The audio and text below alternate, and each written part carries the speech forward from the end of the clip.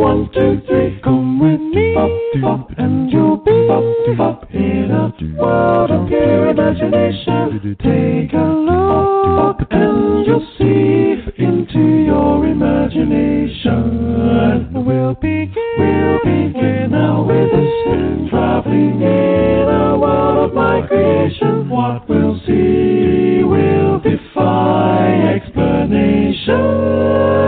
And if you want to view paradise, simply look around and view it. Oh, anything you want to do, what want to change the world, there's nothing to it. Ladies and gentlemen, we want to welcome you once again to the Poets of the East and today's special episode, Hungarian Poets. But before you hear any more from me, I want to bring on my brother, the dear, fantastic poet, Mr. Mircea Dan Duta, to talk about today's show. Mircea, it's yours. Thank you very much. Good afternoon in the United States, in Tennessee. Good evening in Budapest and Bucharest. It is an honor and a joy for me to co-host together with you, Rick, this wonderful show, Poets of the East. And I would like to specify that someone once asked what that means, East. Do we belong to, when living in Central Europe or in Europe, do we belong to the magical East, to the Orient? I think, and actually we talked about this, Rick, that anywhere we are on the earth, there is a point, there is a zone, a region more eastern, more on the east than we are. So actually, the East is more or less metaphorically the whole world, as you put it so beautifully once, which should be the country, which should be the realm of each poet. For today's episode, we have wonderful Hungarian poets, really some of the best which do exist now in Hungary, Central Europe, and in the world. We have the honor and the joy to present here four very important names, respectively Terek, Kornélia, Péter, Závada, and Attila Balazs. As Attila couldn't take part because of health reasons to our record session, he will be introduced by Mr. Sandor Halmosi, scholar and literary critic, poet himself. Each of those great poets are going to shortly introduce themselves before reading their poetry in English and then at the end also in Hungarian. But I would like maybe to fulfill a little bit about each of them, especially concerning their stylistics. I know, Rick, that you are always of this principle that ladies first, we should start with ladies, and that's what I'm going to do also. Kornélia is a poet, writer, and theater scholar. She published until now 2 poetry collections, 1 monography, 1 children's book, and she's the editor of several literary and academic volumes. She's also a scholar, lecturer at the ELTE University, and also a Humboldt Research Fellow at the University of Cologne. So besides of being a writer, she has also an impressive career of academic career of university professor. She's also editor at several cultural journals. I would mention here kulter.hu, EHU, the literary journal Negyed, which in English means quarter, and she also wrote the theater book Serious Syntext. She's running also a workshop for young poets, workshop called and also the workshop Rockpop 3 for young writers of theater and literature. So we can see that today's poets are not only excellent writers themselves, but even if they are quite young, they are taking care also about of the writers which are younger than them, and they are helping the young generations to become good writers, to learn how to write. Impressive is also the list of languages into which Kornélia Dereš's creation was translated. It is English, German, Czech, Polish, Serbian, also among other languages. So also she is a real universal poet, Hungarian, Central European, and universal poet. The second lady which is going to be present here with us is Terek. She was born in Bacska Topola, Vojvodina, Yugoslavia. So actually, she belongs to the Hungarian minority in Serbia. She is also not only an excellent poet, but also a bridge between the Hungarian and Serb and Croatian culture, as she is translating very much. She graduated elementary school in her hometown and secondary school in the city of Subotica in Serbia. Then she moved to Budapest when she graduated in psychology and psychology counseling at Eötvös Loránd University. Then, since that time, she is working as a school psychologist in Bucharest. Her debut album, Interrupted Smile, in Hungarian Mosoly Szakodás, was released in 2007. Duna utca, that means Duna Street, followed in 2011. She got the Ervin Cinco Prize for this in the same year. Then she started writing also theater. She wrote an excellent play called Make the Best Appear, which was premiered in Serbia in 2013 at the National Theatre in Novi Sad. And in 2016, she published her drama Wedding Celebration in Vojvodina.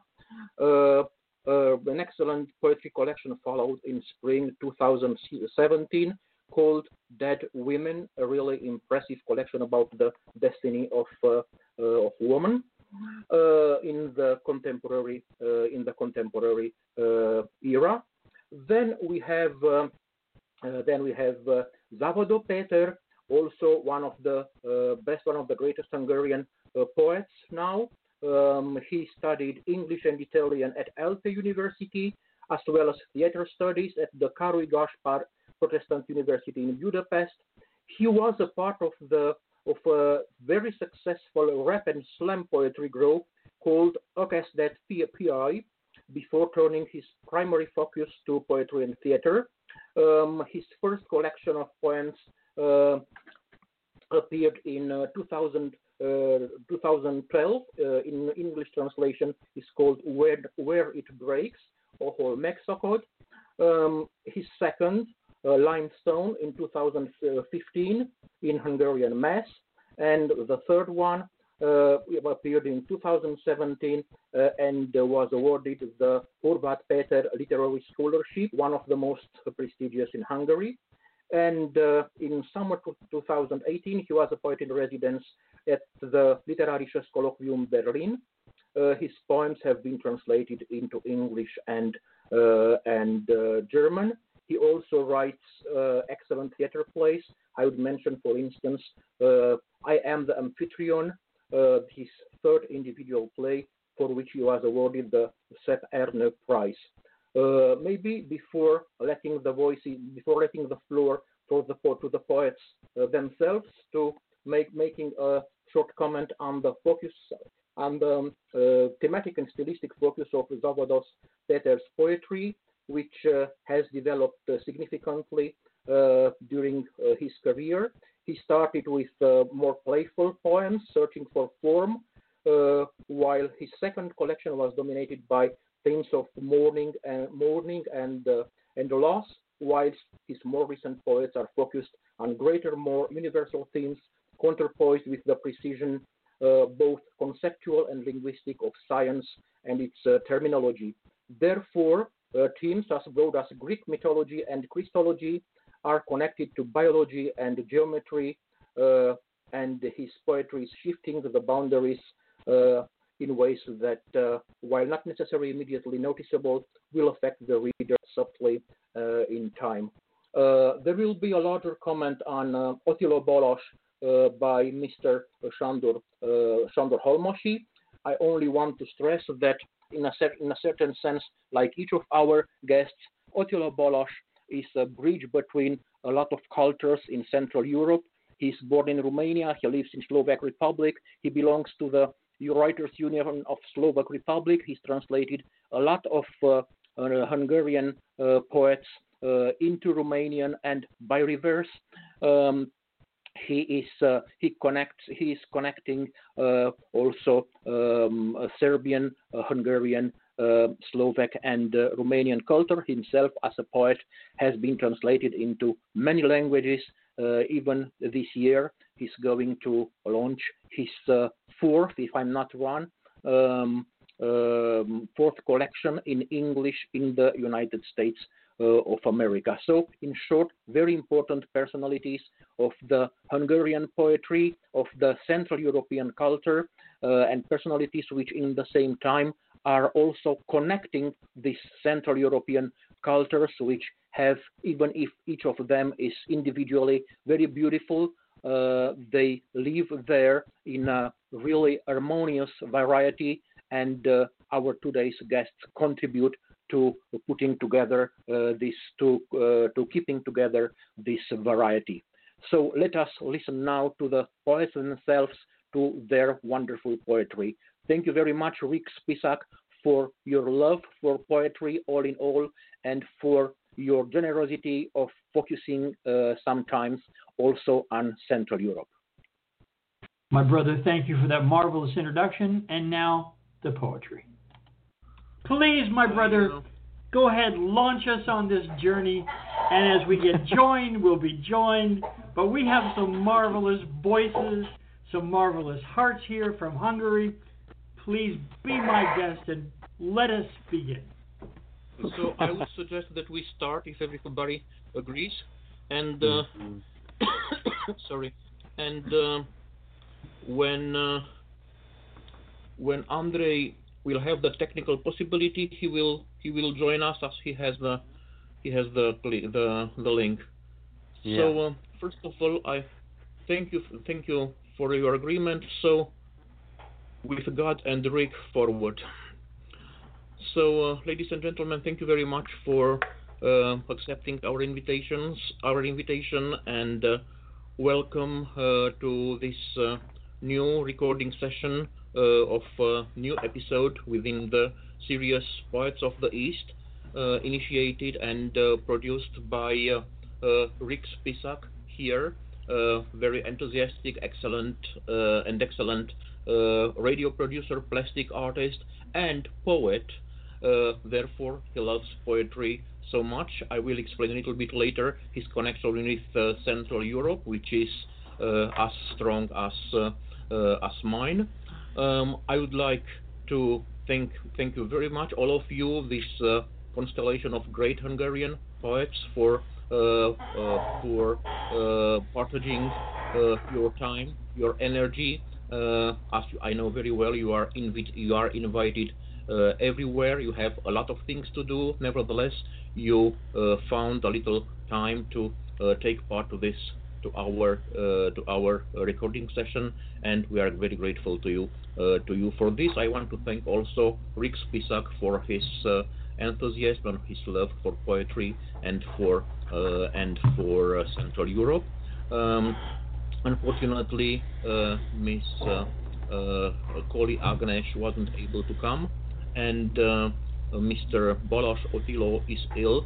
Instead of him, we have here, and I want to welcome him, Mr. Halmosi Sandor. Welcome here, and I want also to warmly welcome the rest of our special and brilliant guests, Mrs. Kornélia, Mrs. Anna Terek, and Mr. Peter Závada, three great international universal poets coming from Hungary or writing in Hungarian language. Welcome. Thank you very much for your time. Thank you very much for being here. I won't talk any longer. I don't want to take from your minutes, from your time. I would kindly ask you to introduce yourselves and to say what it is, what do you think it's more important about each of you. Concerning me, I will only add something I think you all have in common, besides the fact that you are all great Hungarian poets. You have also preoccupations in the university teaching.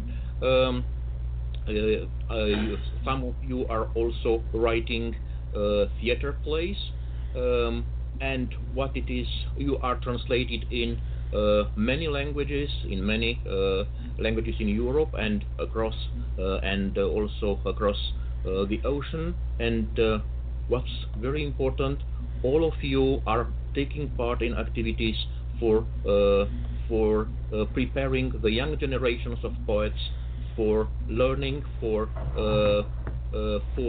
getting into this very complicated, very wonderful but very complicated magic of poetry, thus ensuring the future for the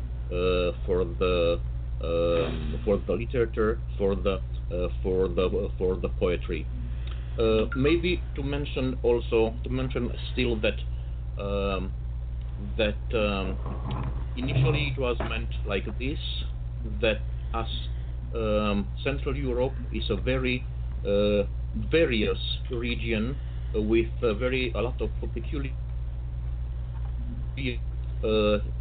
features, but in the same time as there are a lot of things which are uniting us, it is quite common that, let's say, a Czech poet lives in Poland, that a Slovak doctor works in Austria, that a Hungarian poet could live or could be born in Hungary, in Slovakia, in Romania, or in Serbia, in Vojvodina.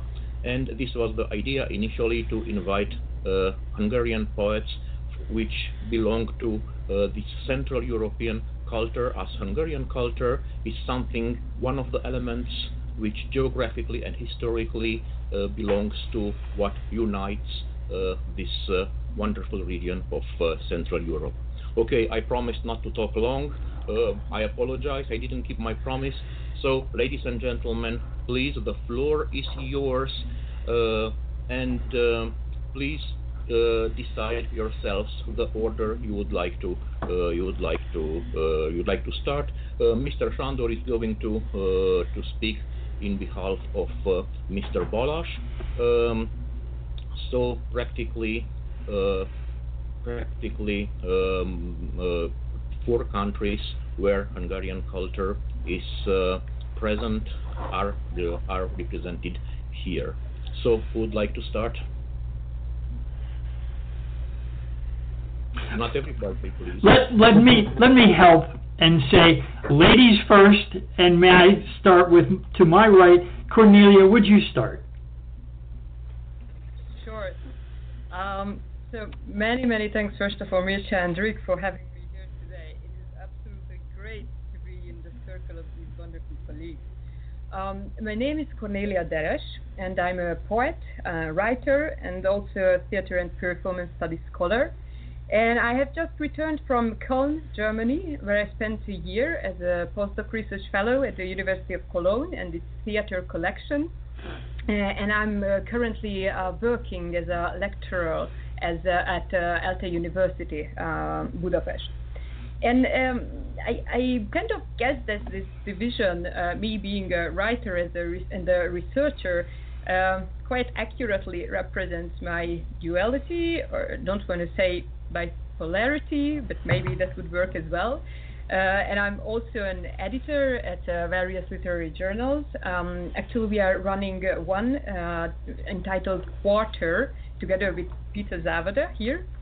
And I'm also running several creative writing workshops for young authors. And today I started thinking how much I identify myself with this intriguing title, Poets of the East. So am I a poet of the East? Is that the way how I would think of myself, how I would introduce myself?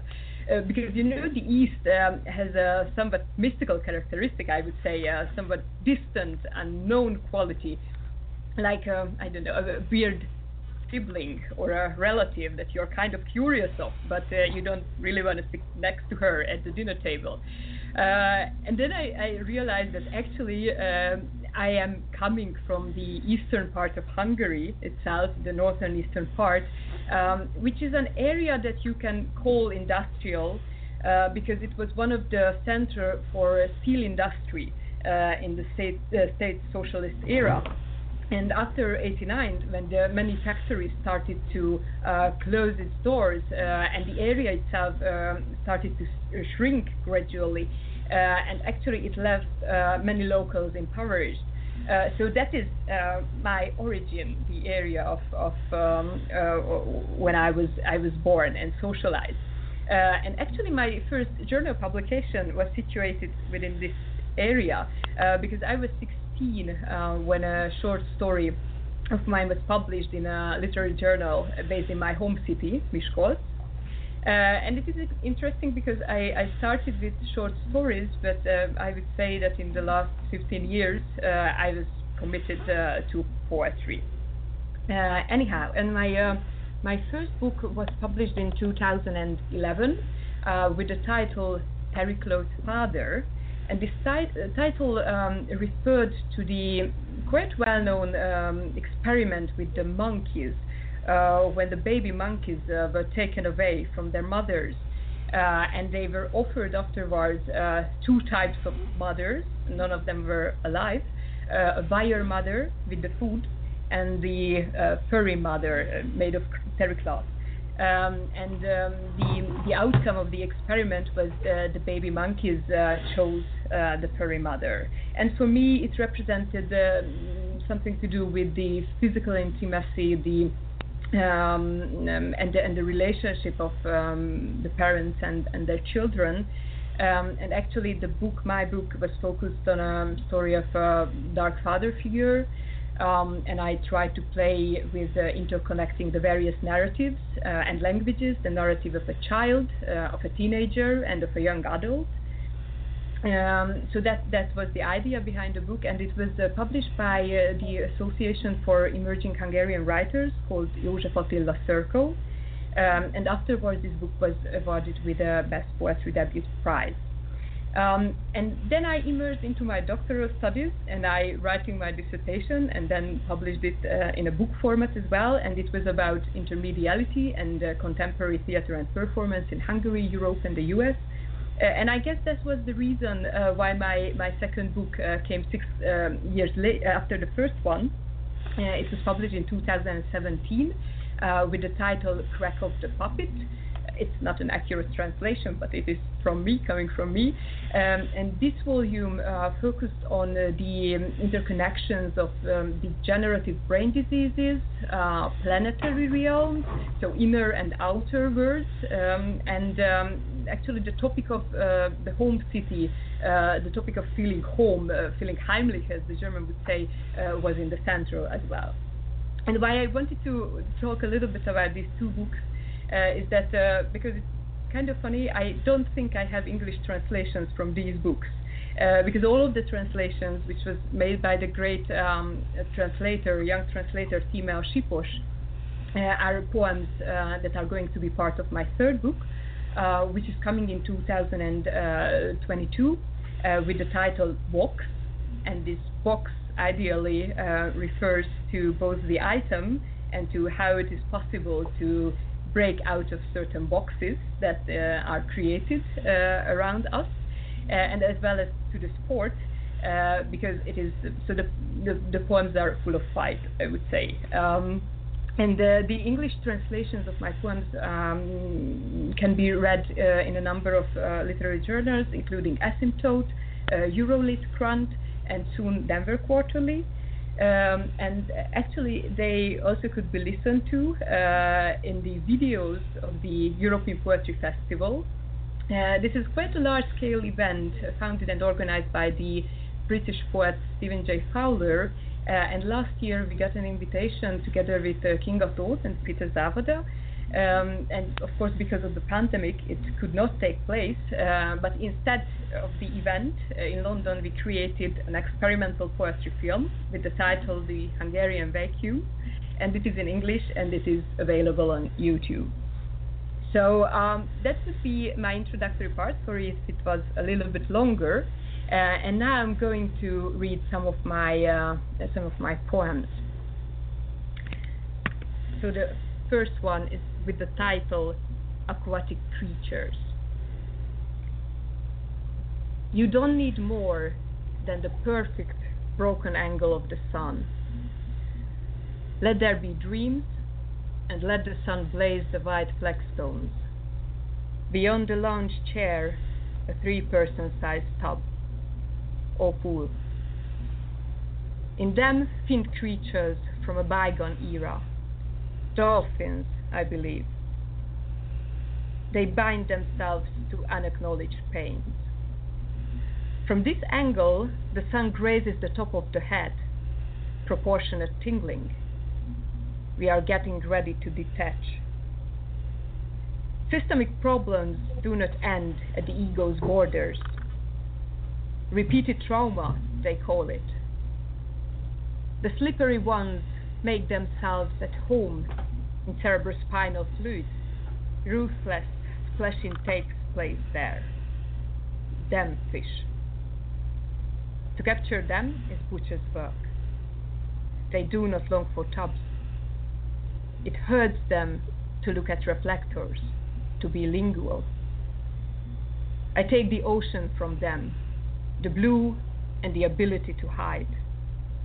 We cannot lift so many in one head anyway. Clear-sighted heat comes for them. Gutted fish. You swim out from under the nape into quotation marks and beyond. The second poem is going with the title Binding Orders. I spaceship to worn down teeth. I fly inside the body. Again. A moist cave, this mouth. For this, they do not give any words that are free. My new assignment is to observe those who live here, who chew to bloody bits my sleep. Is this the past, or is it still the future? Here I meet my young mother and a tarry satyr. Please be so kind as to exit my story. What are they doing, hiding amongst my worn-down teeth? My young mother is brave, quick to laugh.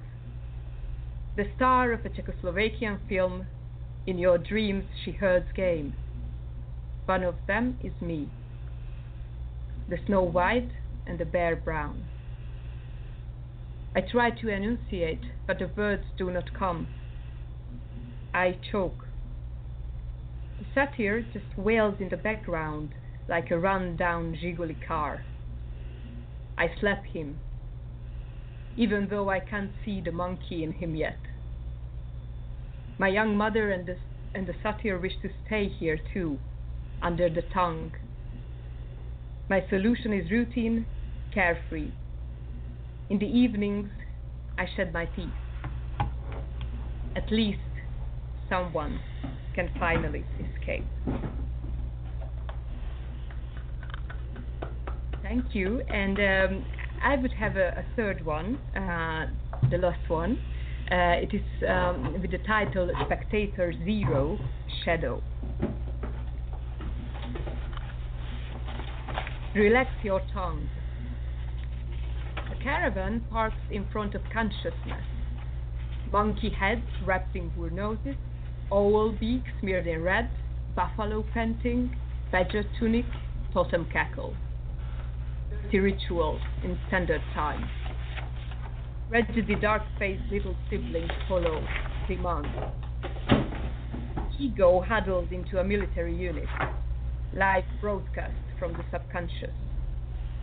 Just who will I fall apart for? For whom Will I finally write something nice, mechanical? Relax your tongue. Breathe. It's only the shadow technology making you look so big, gigantic. You fumble with words, like someone whose face is too wide. You are a paper fan, shutters, Venetian blinds. You govern cerebral roadways. Poetic trash is in vogue. Someone banished you from here, shadow. Even though you saw me before the tongue would have sat on the throne. Archaic animal, spectator zero, crumple-headed, pitchfork traveler. Thank you very much. Very nice. Very nice.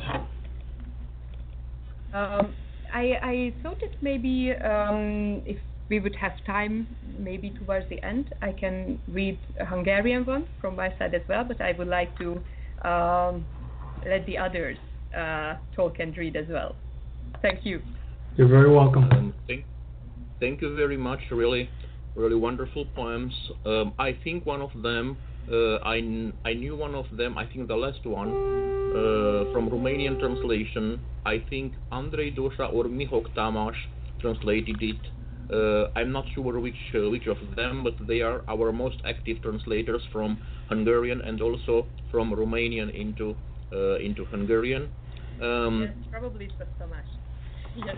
I think it's Tommy, really. And I wanted to stress a little bit the fact that Rick and me, we feel very connected to Central Europe also because of personal reasons, as I spent half of my time in the Czech Republic, and myself as a poet, I write in Czech, and Rick has Slovak ancestors. Actually, his grandparents immigrated into the United States, and he still has that very Moravian, Slovak, Central European soul, which makes another feature that unites this region, this specific. I had a teacher during the university at Prague, which told us in Central Europe we are all Moravians. So I would like another Moravian among us to continue with their poetry, and as the most important Moravian here is Rick, I would like him to nominate the person to continue. Well, again, I am, if anything, so honored and pleased to have you all with us, and I wish you could all be first. But the gentleman within me says, please, Anna, if you would continue our charming women first. Anna, please. I was sure, therefore I asked Rick to do it. Of course, I just forgot to unmute me. I would like to thank you for the invitation, and I am so glad to be here. My name is Anna Terek. I was born in Yugoslavia, in Bácska Topola. This is a small town in the part of Vojvodina. I was raised up there. I went for the elementary and the high school there. I moved into Budapest when I was 19 years old. I started the university here. I get my diploma. I graduated in psychology in the University of Eötvös Loránd here in Budapest, and I'm working here now as a school psychologist in an elementary school. I really love that work. I love that job, and I started to write poems when I was 12 or 30, something like that. And after the high school, I started to write again. I mean, that was the next part of the starting of the writing. My first book, I wrote all my books here to show it because I love all my covers. All my covers are made by my best friend László Antal. So this was my first book. It's a really thin book with the title Tear of the Smile. It was published in 2007. After that, I wrote Street Danube. I hope you can see it. Maybe it's better now. And it was written when I already lived in Hungary, in Budapest. After that, I wrote Dead Women, which one is translated into German and into Croatian, and the Polish translation will be published this month or next month. After all these, I write my drama book. This is with the title Vojvodinian Wedding. It's some kind of strange comedy, and this is my last. It's really a dark comedy. This is my last book, Back on the Sun, with the title Back on the Sun. So I cannot fluently speak English as well as Kornélia does, so I start to read my poem. This will be the best. It was very good, okay, and you had also your books with you. It was a very good idea. I forgot about it. I would have brought myself my books too, but I forgot about it. Yes, but I can hide behind them if I'm showing it. So the title is Elsewhere and translated by George Sirtes. The first time I cried was in the Pushkin cinema in Pest. I had gone there to watch some silly film, a ridiculous comedy, since others were sold out and I didn't have the money.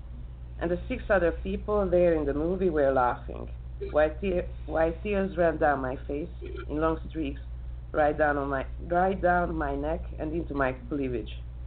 I was already in tears when buying my tickets, but the woman at the cash desk did not look me in the eye, which was the first time I was glad of this, since I was still hoping to catch somebody's eye in Pest. I would have liked anyone to stop me in the street and ask me what was the matter, or at least to look at me. It had taken me years to understand that here I wasn't even a guest but a social problem, the product of some international bust-up. And it helps if a problem has neither eyes nor ears. You just got to deal with it. When the tram took a bend or gently applied the brakes, men did not comfort the women did not touch their shoulders. There was no accidental contact. Men didn't look at women in Pest, or when they did catch one's eyes, they looked ashamed of it, as if women didn't know, as if they shouldn't be looking at women, and only workmen felt obliged to whistle at them in Pest. The men were strange creatures, the women as strange. And I, a girl from the Serbian province, thought for a while that I was an object of interest rather than fear, but Hungarian boys hung back when I told where I was from, and at the university they said I was Serbian, which was a joke at first. I laughed at their ignorance and felt faintly superior. One time I talked to a local boy who, like every boy in Pest, pretended to be intelligent and tried to hide his genuine charm and fury behind his frown of anxiety, which with clever talk. He asked me what it was like in the war, and I told him about things that were perfectly normal to me, about empty shelves, Christmas without Christmas trees, peekaboo power cuts, windows shaken by detonations, and he gave me a long look, as if he wanted to understand my feelings, and asked, "Did you kill any Bosnians?" At the university they told me I must have faked the information on my documents, because despite the fact that my name is Terek without this diacritics in my passport, had me down as Terek.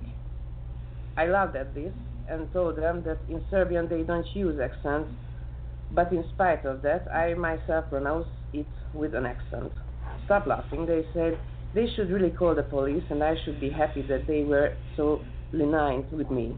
An American student next to me asked for his student card, and strangely enough, he did not pronounce his name phonetically as it was written, and just as strangely, they let him go.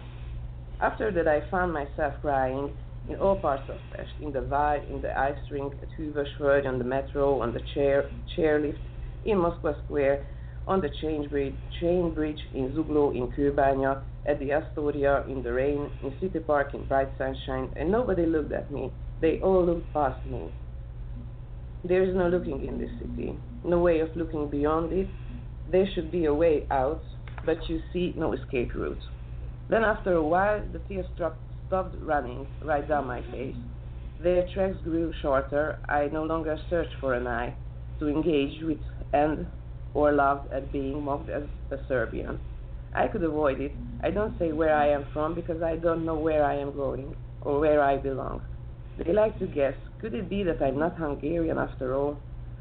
I have lost the air with the diacritic. I am beginning to lose my accent, left with a few interposed Serbian words, and some swearing to indicate that I'm not fully Hungarian.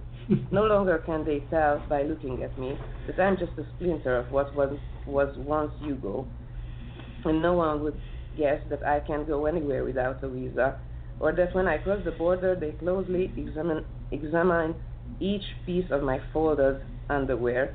They can tell by looking at me that I can barely afford to live in Pest, and that when I return, no job will await me. But even when I nailed up and crucified something about my body will scream, she's a foreigner. I can no longer slip into the scenery in Subotica. Even the mud rejects my footprints. I no longer recognize every square meter in the main square, or know how many dinars it costs for a loaf of bread or a liter of milk. No longer can I take pleasure in the screams of the Serbians, and I'm frightened when I see men fighting in the streets. The little wood, the gentle movement of air are no longer mine. It bothers me when I can't buy salted pretzels just where I like at 4:30 in the morning, that I have to wait longer than 10 minutes for a bus to town, that the buildings are not so high, people are just as bad at home, but now on account of a different accent. I no longer have my own official language, and my culture is all mixed up. It no longer matters what language I use to buy bread in, or that my lover tells me in Hungarian that he wants me. It's all the same to me now whether Christmas is or is not in December, or on what particular day New Year falls. It's all the same to me now that nationality they call me, though it would be nice to be somewhere where I can really be a foreigner.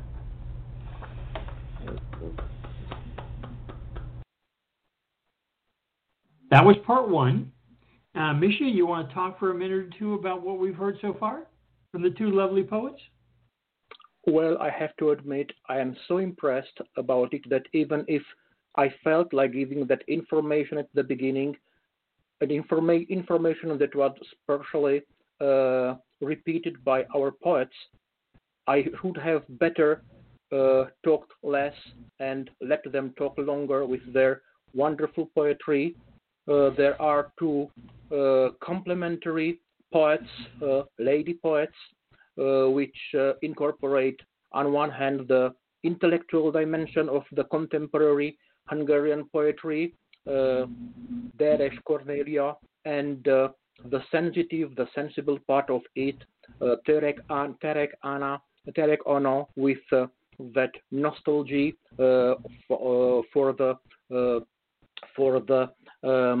individual and the national identity, as so sensibly was coming out from, was resulting from this wonderful poem in prose, as I could say. She wrote us called Viewer Zero or Spectator Zero. I'm very happy that they were able to participate, to take part to our program, and I think it is a real plus for this really special episode. Okay, you ready for part two? Okay, so the second part should contain, as far as I remember, the gentleman, right? That's correct. Závada Péter and Sandor Halmosi, who is going to talk in behalf of Balazs Attila and all in all of the Hungarian literature in Central Europe. I think the basic information being given, let them introduce themselves, let their poetry present and introduce this fantastic atmosphere of Central Europe, of the Central European culture, and in our case, poetry, an atmosphere with which dear Rick, I think, is as much ours as it is theirs, because both of us, as I was trying to explain during the recording session, feel close to it and keep in our souls the burning flame of this very dynamic and wonderful geographical, historical and cultural part of the world, which is Central Europe. Now, Závada Péter and Sandor Halmosi in behalf of Balazs Attila. Okay, here we go.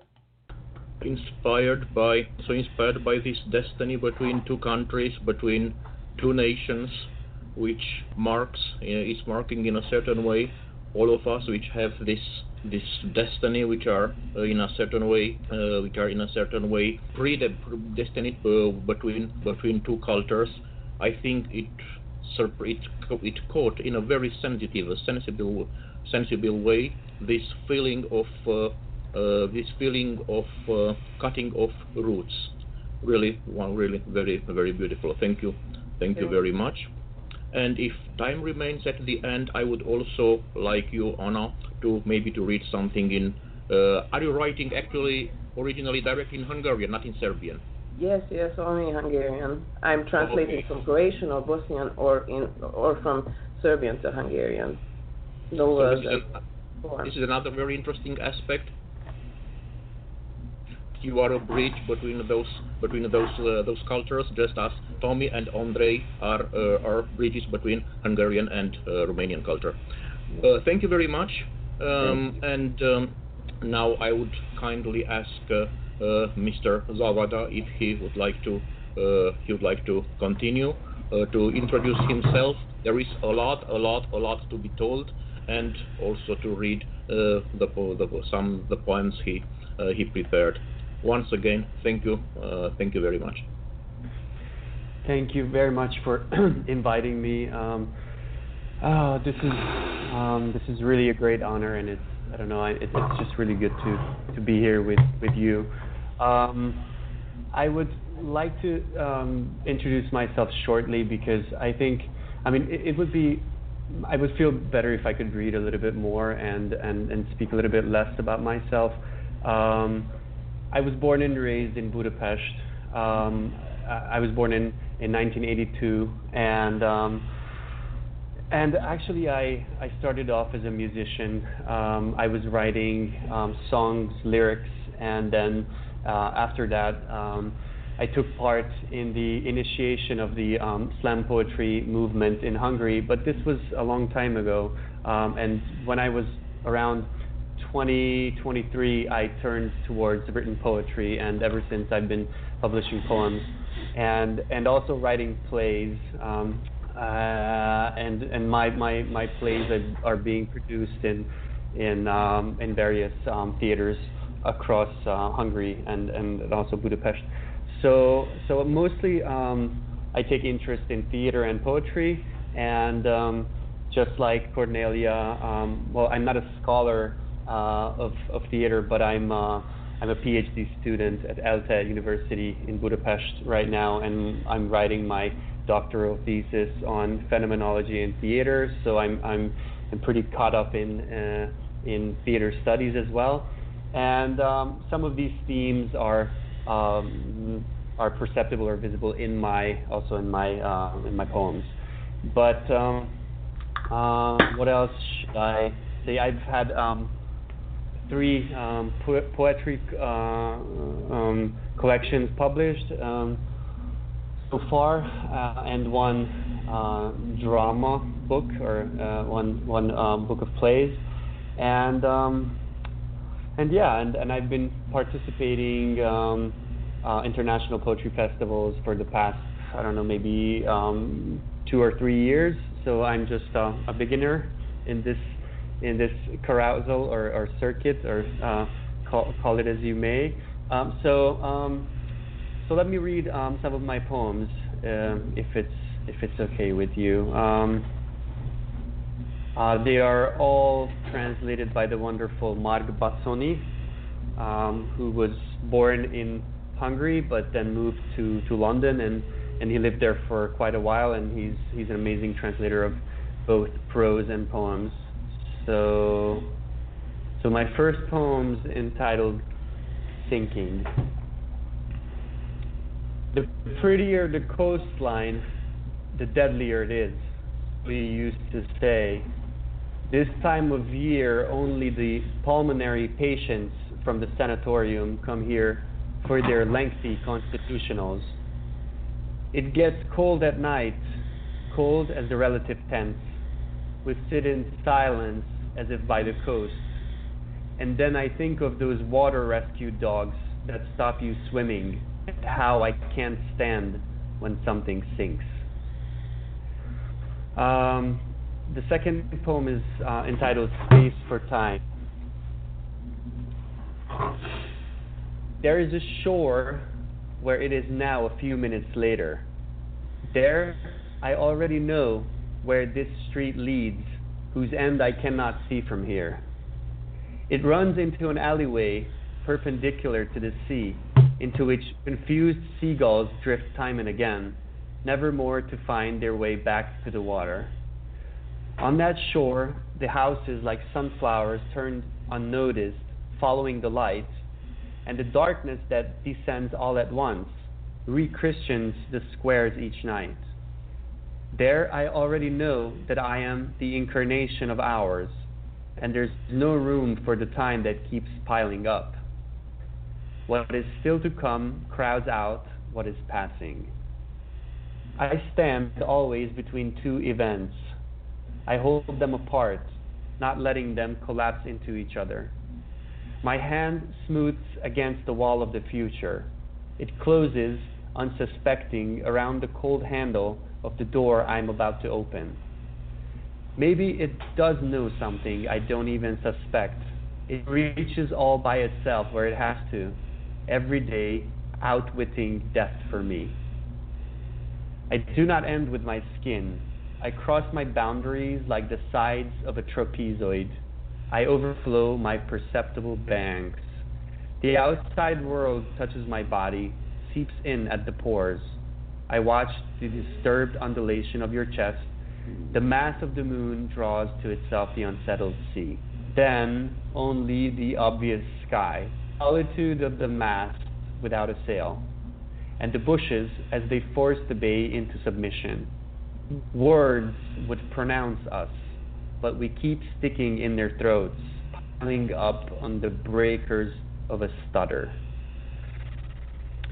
The third poem is entitled Mortar, as the substance that you make walls with. There is little doubt that all forms of limestone, including some of your bones, were once in solution in the sea, Mother. So said the illustrated magazine I read, sitting next to you at the hairdresser's, the dome of your dryer humming reassuringly. Natural processes gave you form, and little creatures helped secret you. Rainwater, high in carbon dioxide, ate away at the earth's crust, it said, and I concluded that you'd been washed into the sea as a big wave of highly concentrated liquid. The humming of the dryer was like the murmur of the sea. Sometimes there was so much limestone in the water it was deposited as lime mud. There's still quite a lot about, even deep underground. You've been building up all this time. Limestone is good for building with. Whitewash is made from builder's lime. When you died, Dad told them to make the house all white. Builder's lime is mostly limestone, calcium carbonate by other name. You are made of little crystals of calcium, Mother. Heated to 1,000 degrees centigrade or thereabouts, you separate into carbon dioxide and calcium oxide. The carbon dioxide is your soul that passes. What remains is the solid calcium oxide, burnt lime. Dad and I took your burned up bones and your emulated blood, and softly, softly as a pagan mason sacrificing to his Mother Earth, mixed you into our mortar to make it set. Although you were there already, every brick we laid that day had fallen down by morning. The visit. These words, too, we have now threshed, the treasured fibrous wheat of thought, and what was left at the end of that rotted anyway, as it does every winter. You can feel the warmth of the stables come summer kitchen in your bones, but who knows who's cooking here? The soup is cold, and you were far too liberal with the salt and the tallow. The leaves of the trees have gone black, ruined teeth in the snowstorm's mouth, and the branches of our disquiet are too thick and dark to let anything we could call consolation shine through them. And my last poem is entitled Poets of Hungary. This is from the upcoming volume, which is about to be published this spring, hopefully. The title is going to be Caring, but this poem is entitled Porta Cabins. The routine of porta cabins, metal fences, has dissolved into the disinfectant white of waiting rooms, contoured reception desks, hospital green sofas. Habit has been replaced by a sort of determined stubbornness, though as plans go, I would hardly call it daring. It was clear, if I carelessly give way to what by its very nature crops up as temptation, then a single rash decision can bring with it a whole caravan of consequences. I was hard-headed, at long last, determined. I knew that if I grabbed the door handle and pushed down, the room would explode into the darkness. I step out and immediately start gaining mass, drawn towards the geographical center of the forest, memorable cracks radiating out, branch still, in the nakedness of noise. Only I can be the hero of my poem, and this upside-down glass on the chipboard table, furrowed alienness, or that layer of dust on the tomato, the brownish, overripe spots of the peach as they spread out in rings like salt marks, the bright green burgeoning mold. Caring is what I do every day, and that has nothing to do with exhaustion. But the wood still remains stubborn even as it readies to my hand. Through the spade, I see the ore, the cathedral, the quarry, and there's a wound on the site of all creation. I'm full up with the city, long to be back in a purer circuit, where the wood is a kindly wastefulness, and rambling is time frittered without guilt. But instead, an end of summer feast, and orchids, a starry carpet of fluorescent plankton on the front of the laser-wrapped basilica, and the product samples in magazines, smart carbon alloys. But what is most convincing in its purposiveness are the geraniums and gentian, as history, like a Baroque allegory, sprouting out of the ruins.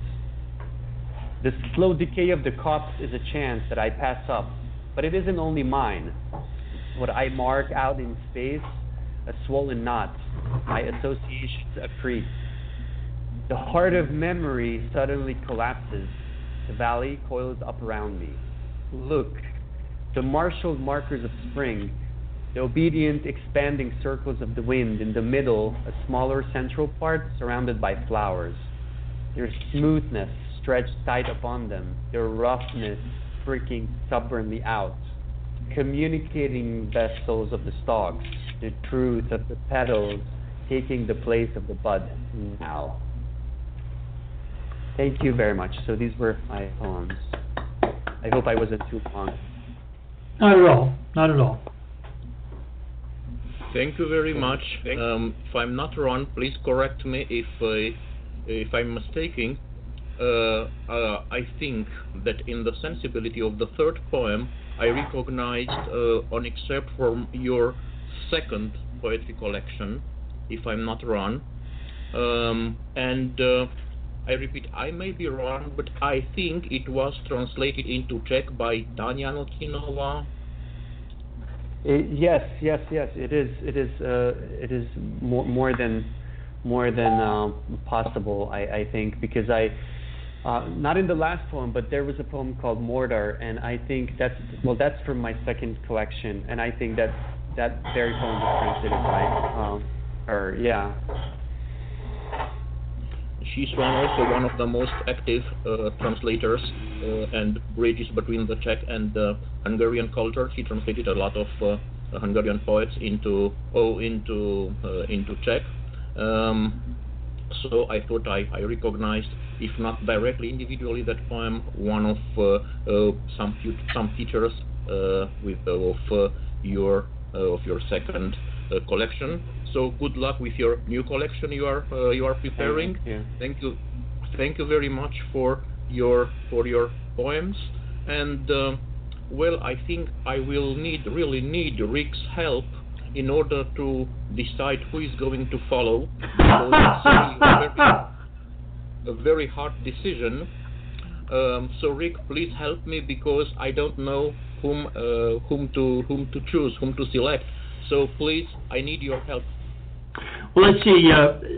Number one, of course, I would always like to hear from Misha. Your work is lovely, but I think Mr. Sandor is up next. If you decide like this, I'm always doing the way you say. You are the producer. You are the boss. So welcome, Mr. Halmosi. He's going to tell us about Attila Balazs, who, just like Anna Terek, is translating from Serbian, as Tanya Notinova is translating into Czech. Also, Attila is a real bridge between those three cultures, Hungarian, Slovak, and Romanian, and he's also a publisher. But Mr. Halmosi is going to tell us more in detail. Thank you very much. Welcome here.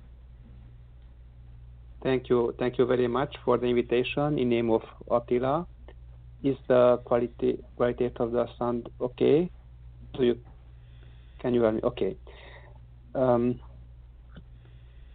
As you know, Attila is born in Transylvania in 1954, and he studied theology at first.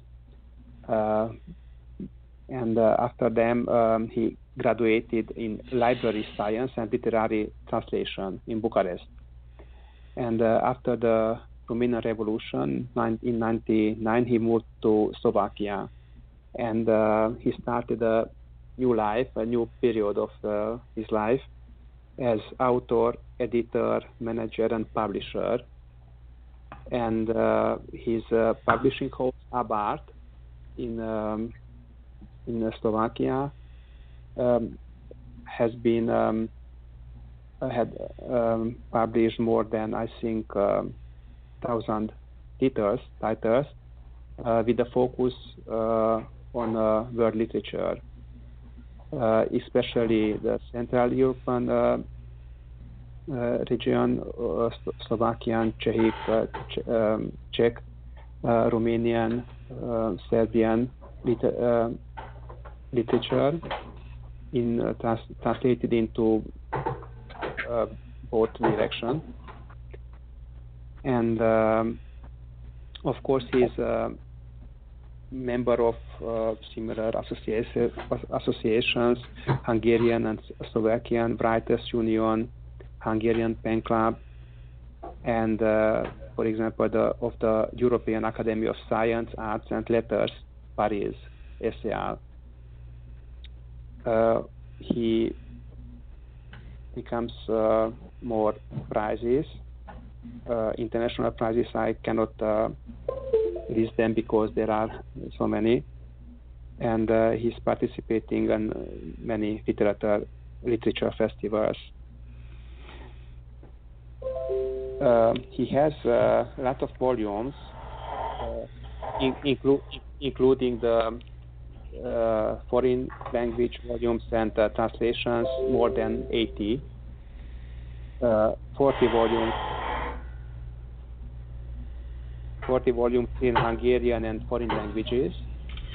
And as translator, he translated more than 40 volumes from the contemporary world literature. Just to notice, we have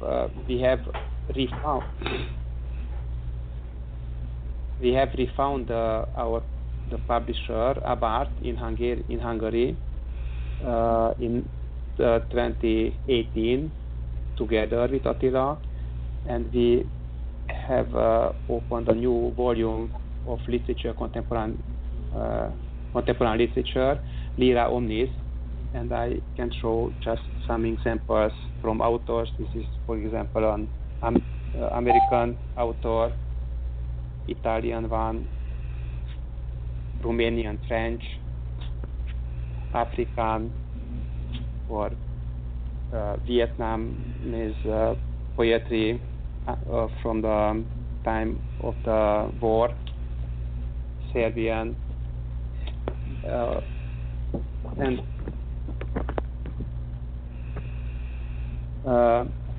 from the Romanian we translate many books, more dozens. I cannot list them, and of course he's part of Slovakian Hungarian and Romanian Hungarian literature, and of course of the Hungarian literature. These parts of Hungarian literature are very sovereign parts with our publishers, magazines, literary camps, literary associations, events, of course. But I think he is a very important person to contact the cultures. As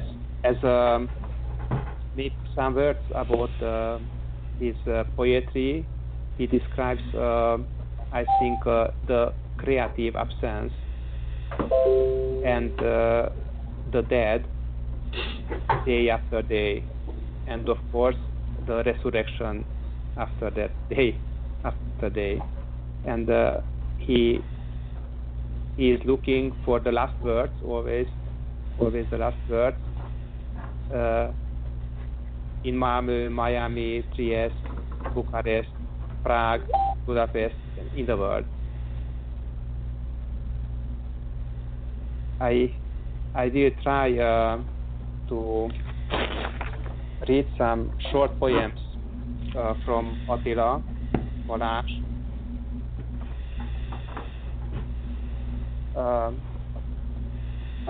In February, it comes out the fourth English translated volume of him in New York. This is the Hungarian book, and from this volume I will read some translations. But very sorry about my pronunciation, English pronunciation. I am not a native speaker. Sorry, but I try to do my best. The hunt for beauty. Time hangs from the clock's standby. The man with the keys locks the grill. He cuts strips from the light. Beauty flows out from the gaps, and the image comes together on the retina. Repainted grills. Scatter, share the crumbs. Give bread and fish to the hungry crowd, lying promises on the diabolical screens and the alluring posters. Scatter counterfeit silver coins, let them stampede, trampling on each other, snarling and beating each other. Practice the gestures, voice slogans, until their looks stick to you like scissors. They will follow you blindly like the Savior, and they will feel free behind the newly painted grills.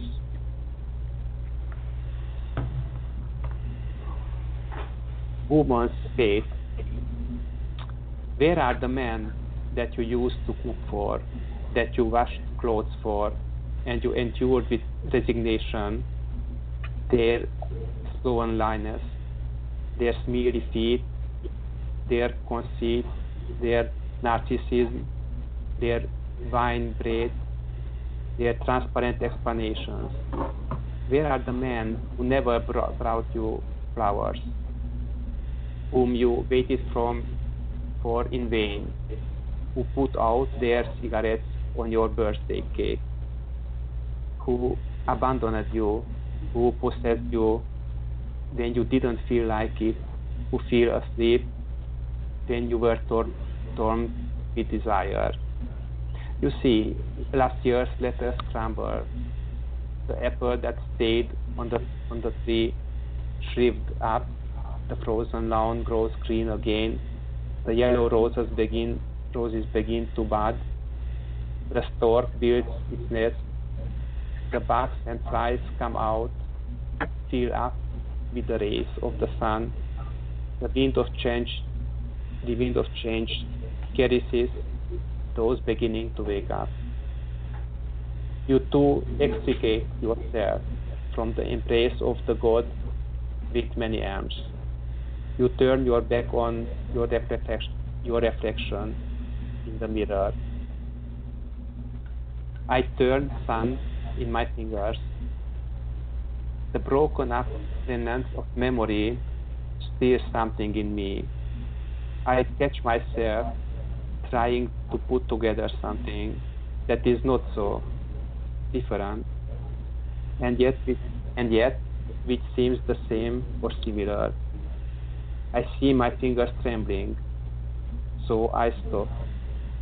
Then, so as to relax my muscles, I turn sand in my fingers. Dry dog shit is left in my palm. Then I draw shapes in the sand again and again. I erase signs, lines, circles. How can you create order in the disorder there inside? And the last one, Miami. Nice flaunt the light of the moon on the street that is sleeping awake. Poker faces, stretched t-shirts, terminating mounts. One hand in pocket, the other holds a thick, greasy haired pockmark face. Dark eyes as expressionless as a drop of water on the tip of a dusty shoe. His eyes pierce me like X-rays. The city doesn't feel the earthquake, only I do.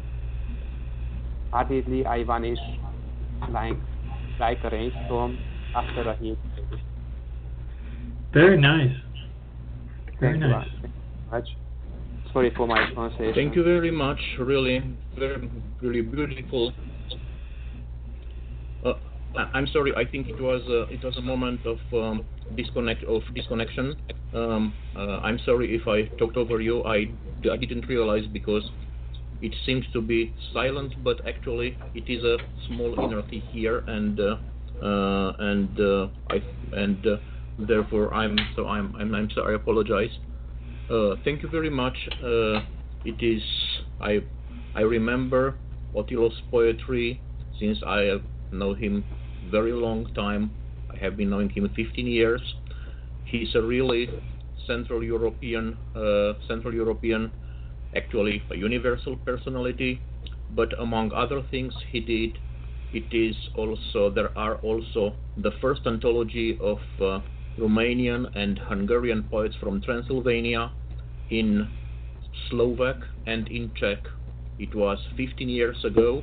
It was a private initiative of his. AB Art, the publishing house you are now coordinating together, was only at the beginning, and from his own money he financed the publishing of those anthologies. A really very generous personality and a great poet, translated into a lot of languages, as you were properly mentioning. His fourth book is going to appear to be published in the United States next month. I mean the fourth English volume, but the first in USA, I think, New York. Oh yes, really in English language. I apologize. Yes, translated into English. The rest of ones they were published in Great Britain, if I'm not wrong, right? I think yes. Okay. Thank you very much once again. Thank you all, and once again I have to consult my boss. Rick, what do you think? Do we still have time for listening some poems in Hungarian? Thank you very much, all of you. Thank you for your time. Thank you for your poetry. It was a honor and a joy to have you here. Good luck in everything you're doing. Thank you, Rick Spisak. Thank you. Rick Spisak was putting ladies first. Kornélia, Terek, Závada Péter, Sandor, Halmosi Sandor, and Balazs Attila. All the best. Thank you very much. Good luck. And we'll be right back. Okay, my friend, we are ready to hear the poets in their own native languages. You want to say a word or two about that, sir?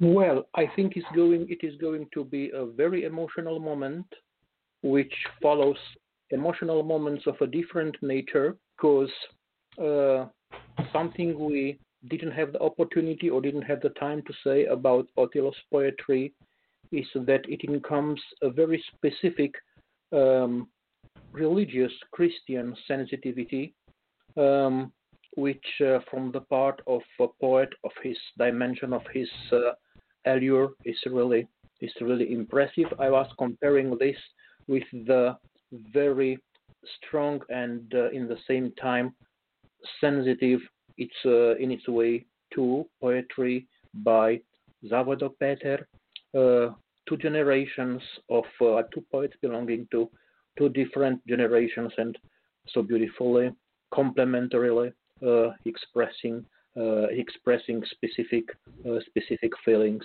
in through their creation.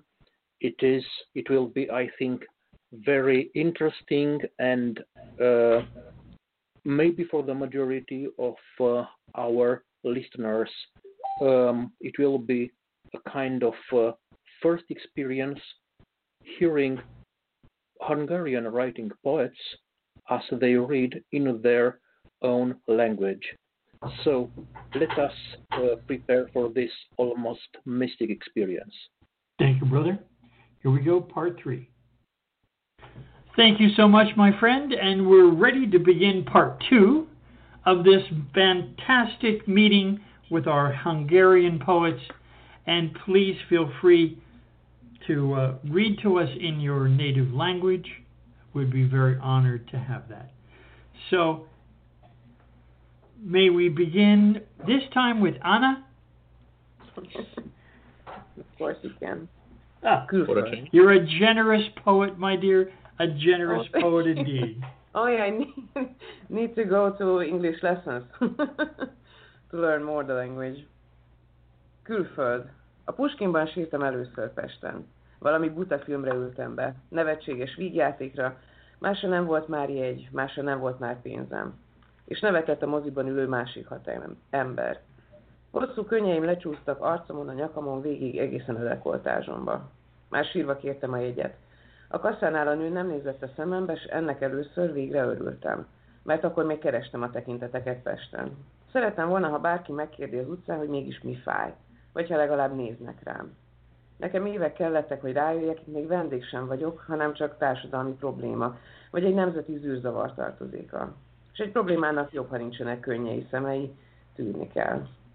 A villamoson, ha kanyarodik, vagy ha finoman fékezik, nem simulnak a nőkhöz a férfiak. Nem érintik a vállukat, nincsenek véletlen egymáshoz hajlások. Pesten nem nézik a férfiak a nőket, pont úgy lesnek ránk, mintha szégyelni kéne magukat. Mintha a nők nem tudnák, mintha a nőket nem is kéne nézni, és csak a munkások füttyentenek kötelességből a nők után. Pesten furcsák a férfiak és furcsák a nők.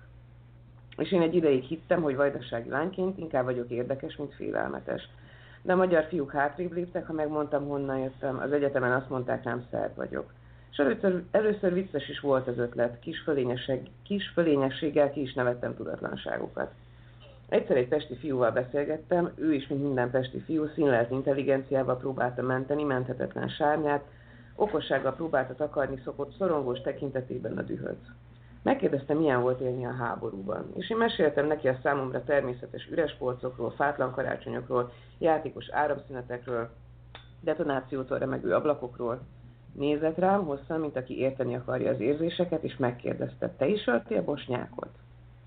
Az egyetemen azt mondták, hamisítom a papírjaimon álló adataimat, mert annak ellenére, hogy a nevem ékezet nélkül Terek, az útlevelemben, én mégis Teréket mondok. Nevettem, szerbül ékezet nélkül írják, de attól én még ékezettel vagyok, úgy ejtem. Azt mondták, rendőrt kéne hívniuk, és ne nevessek, inkább örüljek, hogy ilyen elnézőek velem. Mellettem egy amerikai diák érte ki hallgatói jogviszonyát, érdekes módon nem fonetikusan olvasom, mondta ki a nevét, érdekes az is, hogy ebből nem is lett baj. Aztán sírtam én szinte mindenütt Pesten, a várban, a jégpályán, a hűvös völgyben, a metrón, a libegőn, a Moszkva téren, a Lánchídon, Zuglóban és Kőbányán, az Asztóriánál esőben, a Városligetben napsütésben. A tekintetek mindig elsiklottak mellettem, ebben a városban nincsenek tekintetek. Ebből a városból nem lehet kitekinteni, menekülni kéne, de látni sem lehet innét a kiutakat. Aztán lassan a hosszú könnyek egyre rövidebbek lettek. Ma már úgy nézek szemekbe, hogy nem keresek válaszul tekinteteket, már nem nevetek ki leszerbezéseket, megelőzendő, nem mondom honnan jöttem, mert nem tudom hová tartsak, és hogy kihez tartozzak. Ők szeretnek választani, lehet, hogy mégsem vagyok magyar. Nekem már nincs szép középzárt elbetűm, nekem kezd eltűnni az akcentusom. Csak pár beékelt szerb szó és káromkodás jelzi, hogy nem vagyok teljesen magyar. Rajtam már nem látszik, hogy szakadt júgó vagyok, rólam nem tudja senki, hogy nem tudok vízum nélkül utazni, és hogy az ország határon az összehajtogatott alsó nemimet is darabonként átnézik. Rajtam nem látszik, hogy alig van a testi élethez pénzem, hogy dolgozni a munkanélküliségbe fogok jönni haza. De rólam üvölt, a testem keresztbe feszül is, hogy máshonnan jöttem. Már nem tudok belesimulni a szabadkai tájba. A lábnyomaimat a sár is visszadobja. Már nem ismerem a főtér minden négyzetméterét, már nem tudom, hány dinárba kerül egy vekni kenyér, egy liter tej. Itthon nem tudok örülni a szerbüvöltözésnek, és félek, ha a férfiak egymást verik az utcán. Már nem az enyém a kis erdő, a puha levélsusogás. Zavar, ha nem tudok hajnalban fél ötkor bárhol sósperecet venni, hogy a városi buszokra több mint 10 percet kell várni, hogy az épületek nem is olyan magasak, engem itthon is bántanak, csak egy másik akcentus miatt. Nekem nincs saját hivatalos nyelvem, és csak kevert kultúrám van. Már mindegy, milyen nyelven kérem a kenyeret a boltban, s hogy a szerető magyarul mondja, hogy kellenék neki. Nekem már mindegy, hogy decemberben van-e karácsony, és hogy hanyadikára esik új év.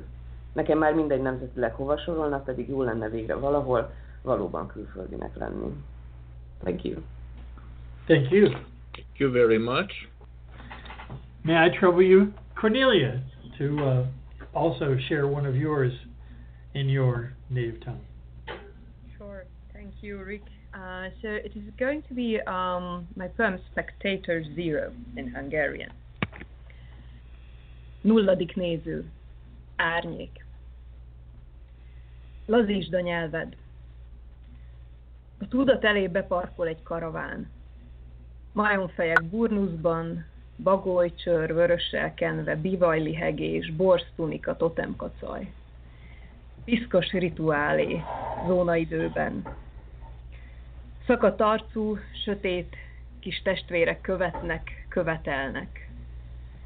6 testbe tömörült ének. Élő közvetítés a tudat aljadékáról. Vajon melyik kedvéért leszek szétesett? Melyikért írok végre valami szépet, gépeset? Lazíts a nyelved, lélegezz. Az árnyék technikától látszol csak olyan nagynak óriás. Kontárkodsz a szó elé, mint akinek széles a képe. Legyező vagy, redőny, reluxa. Az agyi utakon uralkodsz. Kapósak a költői rosszra. Valaki számított innen árnyék. Pedig te láttál, mielőtt a nyelv trónra ült volna. Archaikus állat, nulladik néző, összegyűrt fejű, vasvillás utazó. Thank you very much. Thank you. Thank you so much. Now, please, Peter, if you would like to read, to choose something from what you read English, to translate to read in Hungarian and the original language.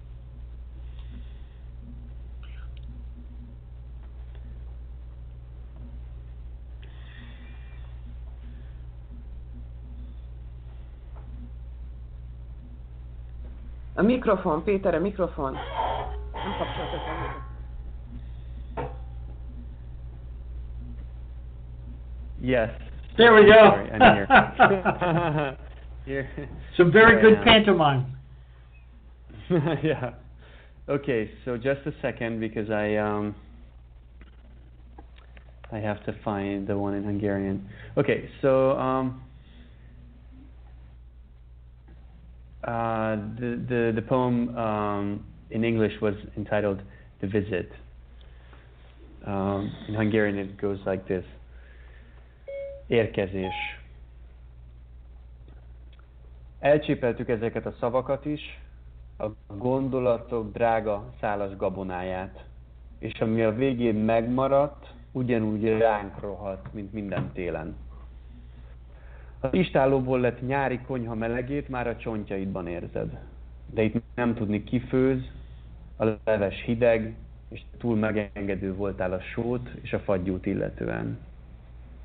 A falevelek végül megfeketettek, szuvas fogak a hóesés szájában, nyugtalanságunk ágai túl sűrűek és sötétek, hogy átragyogjon rajtuk bármi ránk nézve vigasztaló. So this was a short poem in Hungarian. Thank you. Thank you so much.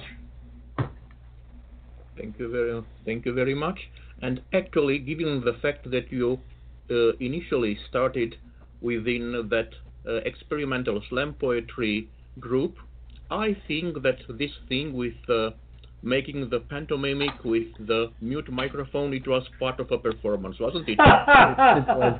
All my life it's a performance, actually. Secretly, I'm taping it. There's this camera, you know, I'm taping it secretly, and there's a secret website you can access, and you can just watch my entire life. So this is what I'm doing.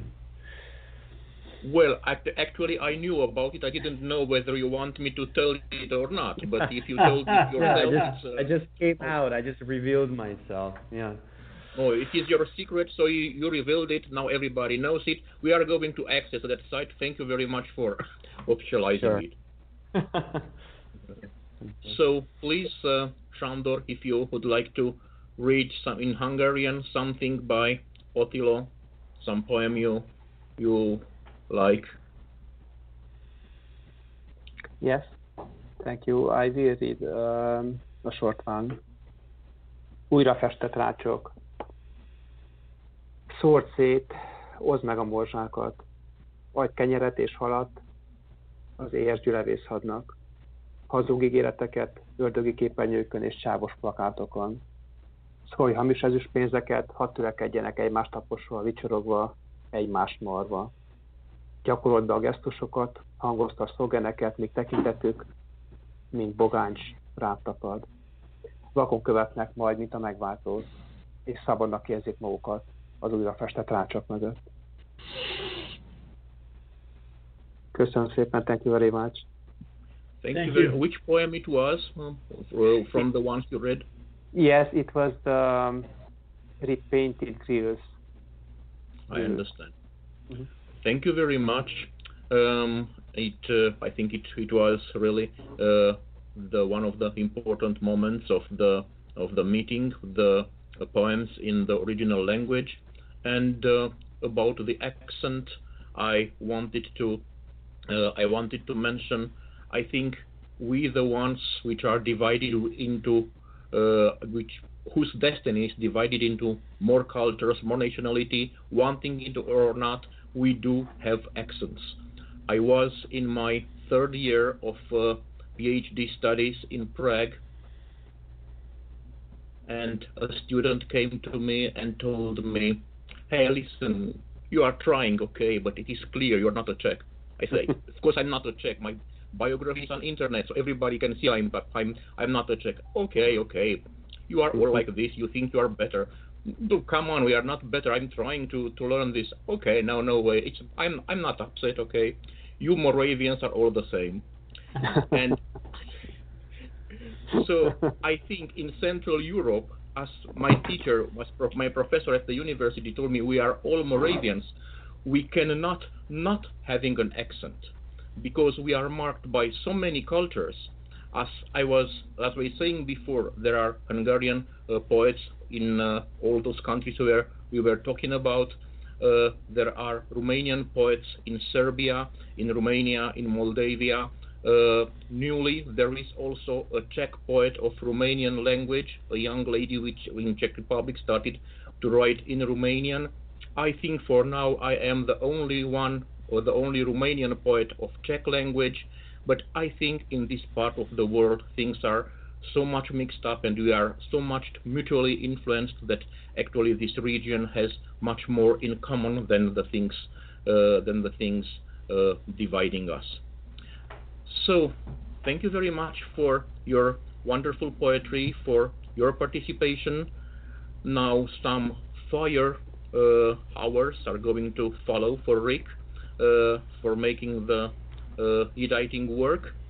Let's keep fingers crossed for him to manage all this in time. Thank you, my brother. Before we let these fine poets go, I would like to ask a question of these marvelous voices that carry on the legend. You know, so much of the earliest literature of Europe, especially Eastern Europe, was the voices of poets, the voices of folk songs. And that poetry has such a longevity. Poetry has a vitality that the ancient tales that we still have are poets, are the work of poets, the songs of poets, the legends told by poets. And I want you to just reflect for me just a minute. What do you think the work of poetry has to do today? And you know, in this country that I live in, poets are regarded as a frivolity, as an inconsequential side avenue to real serious thought and serious thinking and serious writing. Rarely in the mainstream of this culture are poets recognized for their real vitality and power. And I say to those who doubt, what do they do at football games, at baseball, at sports, which is so crazily valued? Well, they chant. They use the power of poetry to cheer on their teams. That alone, to me, when the army goes out into war, because that's so important, they chant. They use poetry to generate the energy. So I ask you, my dear friends and fellow poets, what do you see? And I'm going to ask each of you. Kornélia, what do you see as the work of poetry today? So I'm going first with this very easy question. Thank you, Rick. No, it is a very intriguing one. I do think that there is an elemental power of freedom within poetry, exactly what you just described, because it's not in the mainstream. It cannot be, as from where I'm seeing in the mainstream. So for me, it is a very important part to have this freedom and have this power of experimentation and experimenting with words. And also, I think this double medial bond of poetry, one is with the written form, and the other one is that you just described the live form, live poetry. I do think that we need to work on the latter field as well, because it includes the performativity of the language, the performativity of poetry. And as you beautifully put it, this whole tradition, as a performance studies scholar, for me it is very interconnected. From where I'm seeing poetry, it is in a realm of performances, in the realm of probably even theatricality, I would say. And I do think that there is a power of live language and the power of live encounters, even if it's happening now, in the digital realm. But I do think that it is the power, the live events are the real power of poetry on the one side, and on the other side, the written part is for your deathbed. You're preparing yourself for your deathbed, and I do think that this duality of potential, this duality of poetry, the power of poetry is there. And since it's not in the mainstream, we are very free to experiment. And thank you for having this podcast, because in this way we have an opportunity to spread the word, I would say. Thank you so much.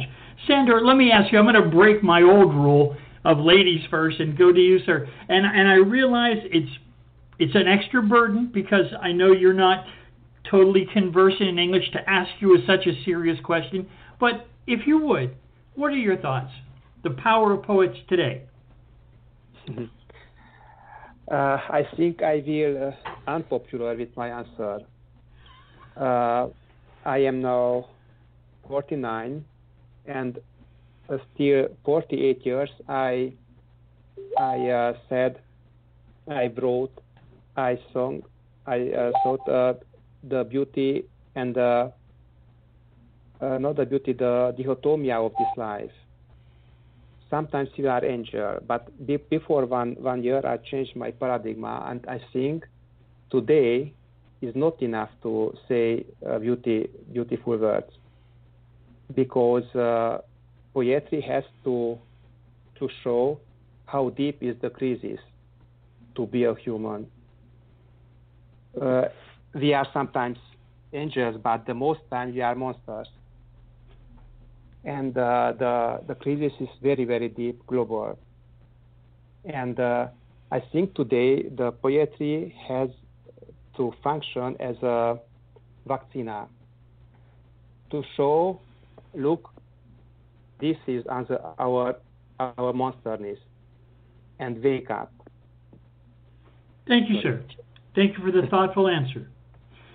Can I just add the please, sentence, because please. The term of the crisis is kept me, because I do think it's very important when we are thinking about the crisis that it is, etymologically also it's the moment, it's a moment of decision, a decisive moment. That's what the word means. And I do think that we need to grab the opportunity that is generated within the times of crisis. And in this way, yes, I think that poetry can have a role in this as well. Sorry. Oh, thank you. Anna.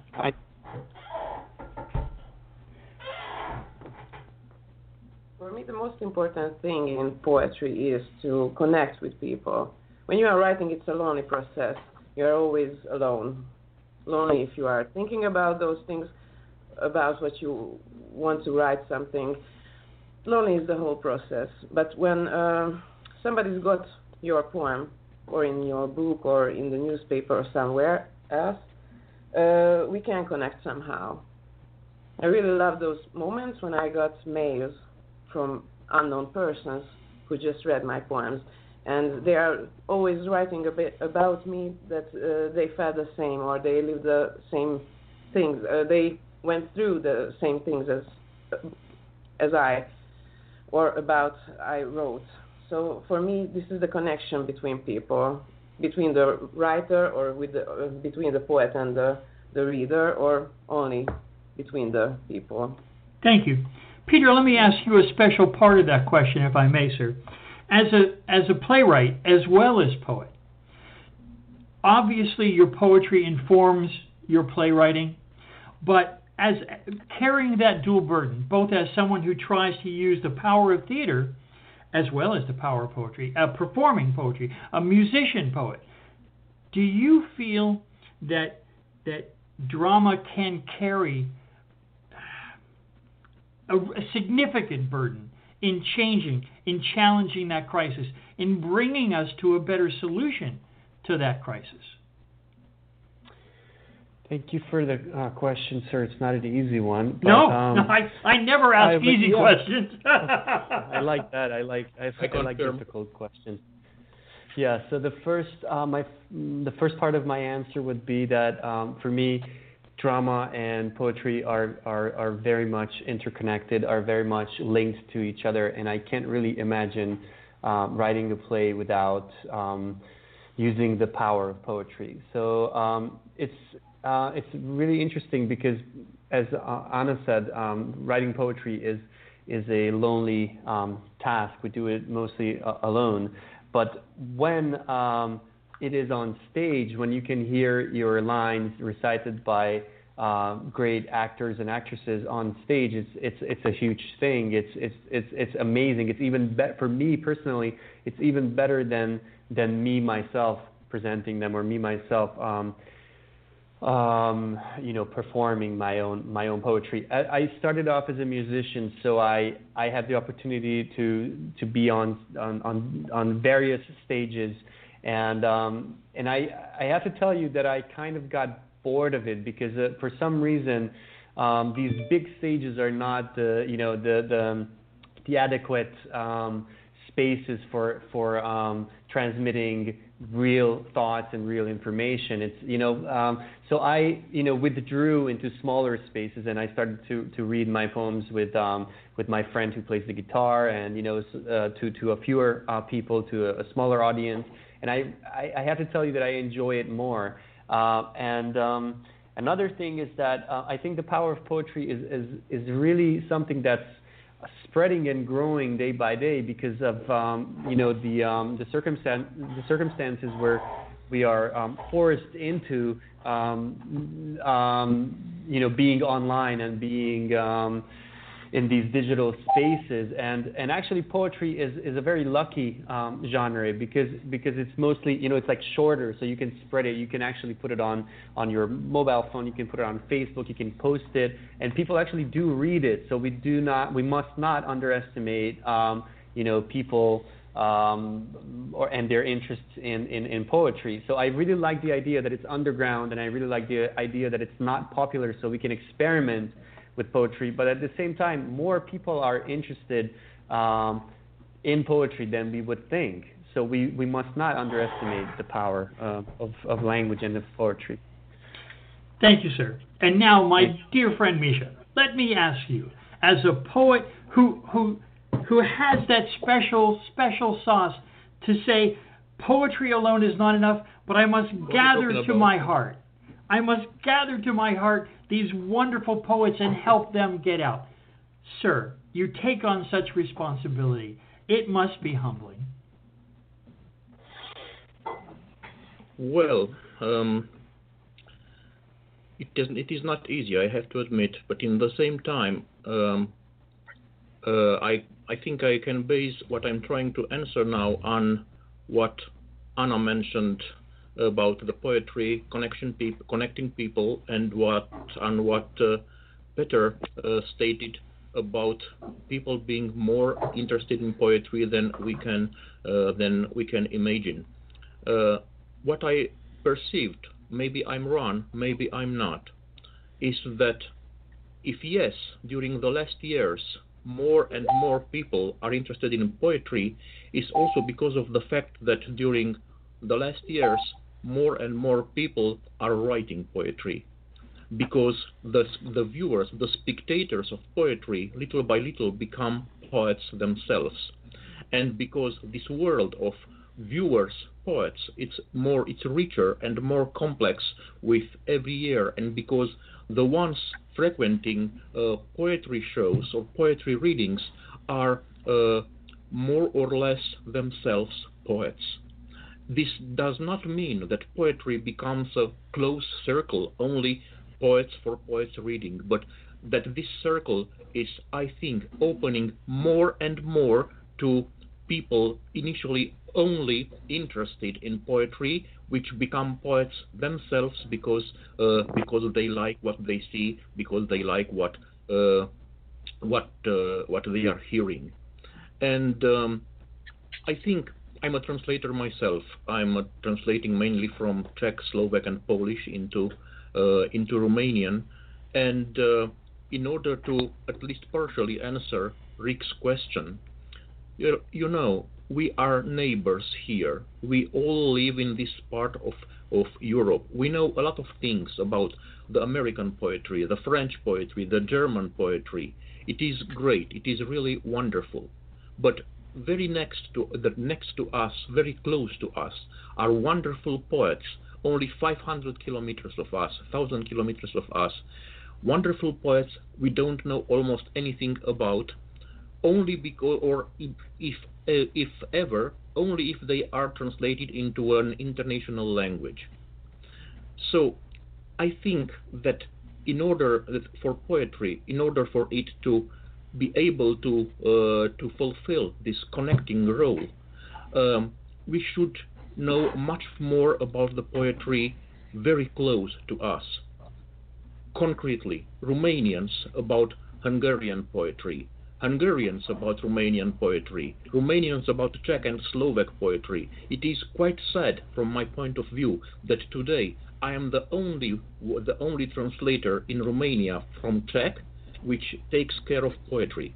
All the other ones are translating only novels, eventually theater plays, because they are much better paid. I can understand this, but poetry deserves more. And let me end by telling you a short, almost happening, I would say, which actually testifies about the poetry being able so much to connect people. It was a couple of years ago, and together with my that time's girlfriend, we were invited to a wedding. Usually, when people being invited to a wedding, they are invited in order to have some food, to have some drink, to say all the best and eventually, if they know how to sing or to play, in order to sing or to play, because at weddings people want to dance. They invited us there for reading poetry. It was quite unique in my life that at a wedding they wanted to hear poetry, and afterwards we found out there were actually two poets which were getting married, and that it was actually a gathering of poets too.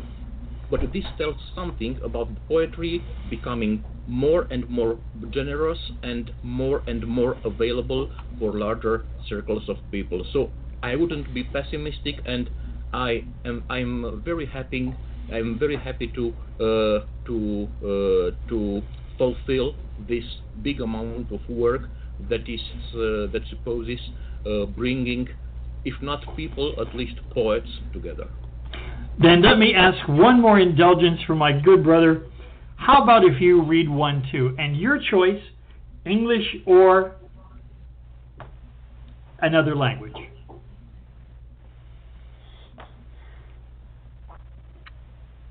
Now, I think this was the moment where we had that little technical problem. Maybe we're frozen up. Yeah. Well, in that case, ladies and gentlemen, thank you so very much. I can't tell you, my heart is brimming. Misha, you're back, so you froze up for a moment. Would you like to recite something? Well, in the record, I was again. frozen. Okay. Well, in that case, thank you again, my friends. With any luck, we'll have this up today. If not, watch for it in the next few days, and it'll be up for months and months. So thank you Rick, again. Thank you. No, we thank you for your help and your enthusiasm. It was really a wonderful experience talking to you. So thanks for the invitation. Yeah. Rick and Mircea, please tell him in case he won't be able to hear that. But we are really grateful. It was such a generous offer, and I think we all really enjoyed it. Or that's what I observed. Yes, Thanks a lot. Best regards to Mircea. Okay. Okay. Thanks so much. We'll talk to you soon. Bye-bye. Bye. Thank you, Rick. Thank you. You're welcome. Sziasztok. Misha, sir, you got a chance to hear that close that you got interrupted for last time. What are your final thoughts after this amazing reading? Well, what can I say? First of all, I have lived again. I have felt again the whole emotion, the whole emotional dimension of this recording. And I would like to, before saying anything else, I would like to thank again our distinguished guests, wonderful poets and scholars and playwrights and translators from or into Hungarian for this amazing episode, and to you, Rick, for coordinating and managing this very peculiar and special initiative of focusing on the poetry of this region of Europe and the world. It was very emotional and a little bit also embarrassing, of course, that moment when I lost connection. I tried to reconnect, but it was already too late, and then I tried writing you on Messenger, on Skype. I'm sorry, I had some technical problems, and so on and so on. So actually, thanks to this episode, thanks to this record, I lived again. I felt again all those emotions as it happened last Saturday. And I really think, and I hope you agree, that it was one of the most impressive and the most managed, one of the best episodes of our series. This, in spite of technical problems, I was very sad about last week, but which now, after listening minute by minute to this episode, I consider as being past and minor. Thank you very much, Rick. Thank you very much, dear Hungarian poets, for this amazing episode, for this amazing afternoon in Tennessee, evening here in Central Europe. My brother, I can't thank you enough for your generosity in bringing these poets together and coordinating that. I know how hard that can be, juggling schedules, juggling appointments, not to mention the technical challenges of communicating across all of these interesting artifacts. But we're going to continue this amazing journey through Europe's poets, and you're going to come back, and I ask you once again, my dear brother Misha, next time I want you to bring some of your own work as well, okay? Thank you very much. I will be honored, and if you allow me, I would like to remind that in 2 weeks' time, that means February 20th, we will have a new episode from Poets of the East with the thematic poetry and translating poetry in Central Europe, poets and translators. That means poets which have also as a very important part of their activity translating poetry. I can already mention that confirm the participation of Andrei Duta, excellent poet and translator between Hungarian and Romanian, and Natalia Nera, a very sensitive poetess and translator and also publisher from the Czech Republic. I'm still looking for the third guest. Okay. Well, my brother, thank you again from the bottom of my heart for making these so amazing, and we'll talk to you soon, okay? Thank you very much. Good luck in everything. Thank you, Rick, and see you or hear you next week and all the Saturdays afterwards. Okay, bye-bye. Thanks again. Bye-bye. And thank you all for tuning in. Have a wonderful week, and we'll talk to you soon. Bye-bye.